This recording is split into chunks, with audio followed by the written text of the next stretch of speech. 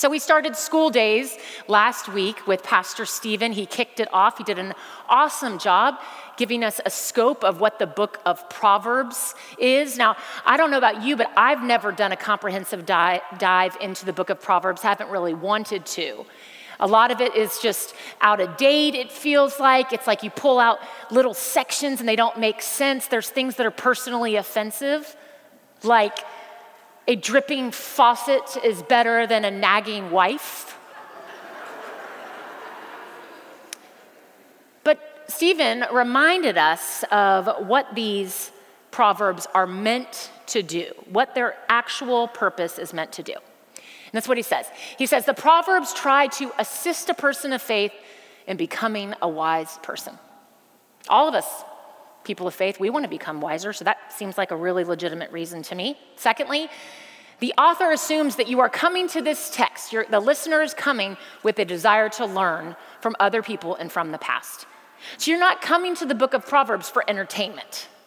You're not coming to the book of Proverbs to give you something to then share, tell, and point to others, but you're coming because you want to know more about what it means to be wise. And then lastly, the Proverbs were not written to be used to prove a point. They are rather written to invite the listener in to grow in wisdom. So the thing that I learned in my school days, and I know all of you did as well, in preschool and elementary school, was the importance of sharing with others. I grew up in a family where I was the second of 3 children. My parents, when they had their third child, were still in their mid-20s. And my dad was in his residency in Los Angeles. He worked all the time, and my mom worked PRN as an oncology nurse, and their mortgage was half of their income. We learned to share. We shared toys. We shared our one big wheel. In the backyard, we had this really kind of rickety swing set. You remember the ones that were all metal, and the slide was all metal? So if it was hot, you burned yourself. We had one slide, one swing, one set of monkey bars, and 3 girls that wanted to be on every one of those at all times. We had to share. Get ready for it, we shared a room. How many of you had to share a room when you were growing up? That's right. Students, this is actually a thing. We did. We also shared things like chicken pox and the stomach bug. My older sister, to her dismay, she had to share her clothes with the youngers. And we, as more like tomboyish girls, we got mud on that stuff. And so sharing was not as fun for her, but we all shared. The craziest thing has happened, though, is I remember as I moved into my teenage years and into young adulthood and now into adulthood, all of those things that were so easily shared, I found out they actually have value. And I discovered there's a responsibility in having those things, and so sharing has become more difficult for me. It's something that I guard. I realize that if I lend you this, if I share this with you, it might not come back in the same condition. If I share this bag of Oreos with my teenage boys, there might not be any left when it comes back to me. So sharing has taken on this new concept, and I wonder, how are we all doing at sharing with others? And so we're going to turn to the book of Proverbs to help us find wisdom for our own lives as people of faith. Before we turn to that scripture, will you pray with me? Gracious and loving God, we thank you for your word, this ancient word that is so good and so true and continues to bring about such amazing awareness in our lives. And I pray today that we would hear a word that encourages us and challenges us and prods us along and molds us and shapes us into the godly people you desire for us to be. We pray this in Christ's name. Amen. So this is from the 11th chapter of the book of Proverbs. Hear the word of our Lord. Some give freely, yet grow all the richer. Others withhold what is due and only suffer want.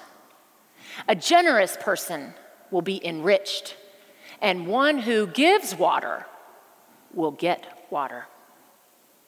The people curse those who hold back grain, but a blessing is on the head of those who sell it. Whoever diligently seeks good seeks favor, but evil comes to the one who searches for it. Those who trust in their riches will wither, but the righteous will flourish like green leaves. This is the word of the Lord. Thanks be to God. This is something that the author of Proverbs does a lot, is that he sets up two contrasts. And so for the listener, on the one hand, we're in our text today, you have the person who is generous and good. And because of that, they are enriched. They are blessed. They are flourishing. And then there's this other person. This person is stingy. This person holds back grain and doesn't sell it. This person is selfish, and because of that, this person suffers. Evil seeks this person, and they wither. Which one do you want to choose? You can see how this was a good teaching tool. You set up these two contrasts. It's like, well, obviously, the simple choice is I want to be the wise person who is generous. It seems so obvious, so clear-cut. Verse 25 says this: a generous person will be enriched.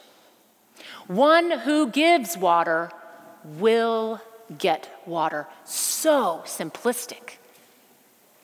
Just do it. But be generous and give water, and you will be enriched. Your thirst will be quenched. It's so simplistic. As long as you share with others, you will always have enough money and resources. So simplistic to look at it that way, and yet not so simple.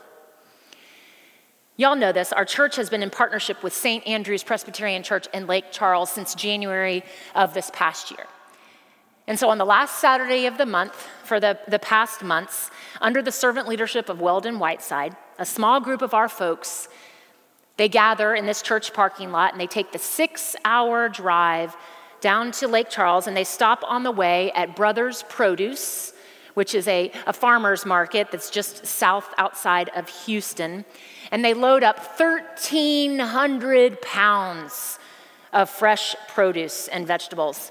And then they drive this to the food pantry in North Lake Charles, where they, along with the community members, who this is their day off because it's on Saturday, but they show up and they unload all of this produce. What you might not know is that this community in Lake Charles, it's always been filled with extremely generous people. They always have been. They were caring. They shared with one another. And yet, they still had several hurricanes hit them. They still had floods devastate them. They had freezes. Their homes are still destroyed. They still have not rebuilt grocery stores or even little convenience stores. Many of them are still having to boil their daily drinking and cooking water. And this is the difficult truth. They shared with others, and it did not secure enrichment. Not so simple, is it? As this proverb draws us in, and anytime you read a scripture where you're like, this doesn't quite line up with something in my heart, it is an invitation to go deeper. You see, faith is not a mathematical formula. Wealth plus generosity does not equal financial security. But this is what we believe sometimes. The proverb draws each of us in to consider this. If the text says that a generous person will be enriched, how do we define enriched? What does enrichment look like as people of faith? Does enriched mean full of earthly riches? If that is the case, then anybody who doesn't have earthly riches or access to financial resources, they're never going to achieve enrichment. We don't believe that God is like that. One of the foundations of our belief is that we believe God loves all people and desires for all people to live a flourishing and enriched life, right? So what if the Proverbs are teaching us something different as people of faith? To consider being enriched, not as much as what we have, but rather what we do with whatever we have. What if we considered financial achievement, like those big goals in the future? What if we saw them as not as the end goal, but as the means for what we were supposed to do to live every day? I sometimes find myself so wrapped up and drawn into defining an enriched life full of earthly riches as the end goal. I have that imagination of the retired life, of access to getting to an airport where I can go visit my future grandchildren. I have this image. And so my daily living, it can often be about achieving that goal, where I'm planning on going in the future. And you know what that means? It means each day is less about living with what I already have access to and more about building up for something in the future. Friends, over and over in the Gospels, we see Jesus model sharing with others, living in the present, taking advantage of the resources that you have right in front of you, and then sharing them. It wasn't part of the plan when he was preaching on the hillside for thousands and thousands of people to show up. He probably didn't even think people were going to come. And we know he didn't come prepared to feed them all. He came empty-handed. But then he saw that there was some loaves and some fish. And what did he do? He then gave it to the people, and they were asked to share it with one another. When they're traveling, he and the disciples, they make an unexpected stop in the village of Samaria so that the disciples can get a snack. They weren't supposed to stop there because Jews don't hang out with Samaritans. And so Jesus is sitting at this well, and he sees this woman coming up in the middle of the heat of the day, and he thinks something is not right about this. Women go to the well in community. They go with friends. It's a social thing, and they certainly don't do it in the middle of the heat of the day. It wasn't socially appropriate for Jesus to talk to her. It wasn't appropriate for him to share conversation with her, but he did. And then I think about that last night that he's sitting around that table, and he has a choice. Jesus had a choice. Do I share this table with Peter, who's going to deny me in a little bit, with Judas, who's going to betray me in a little bit?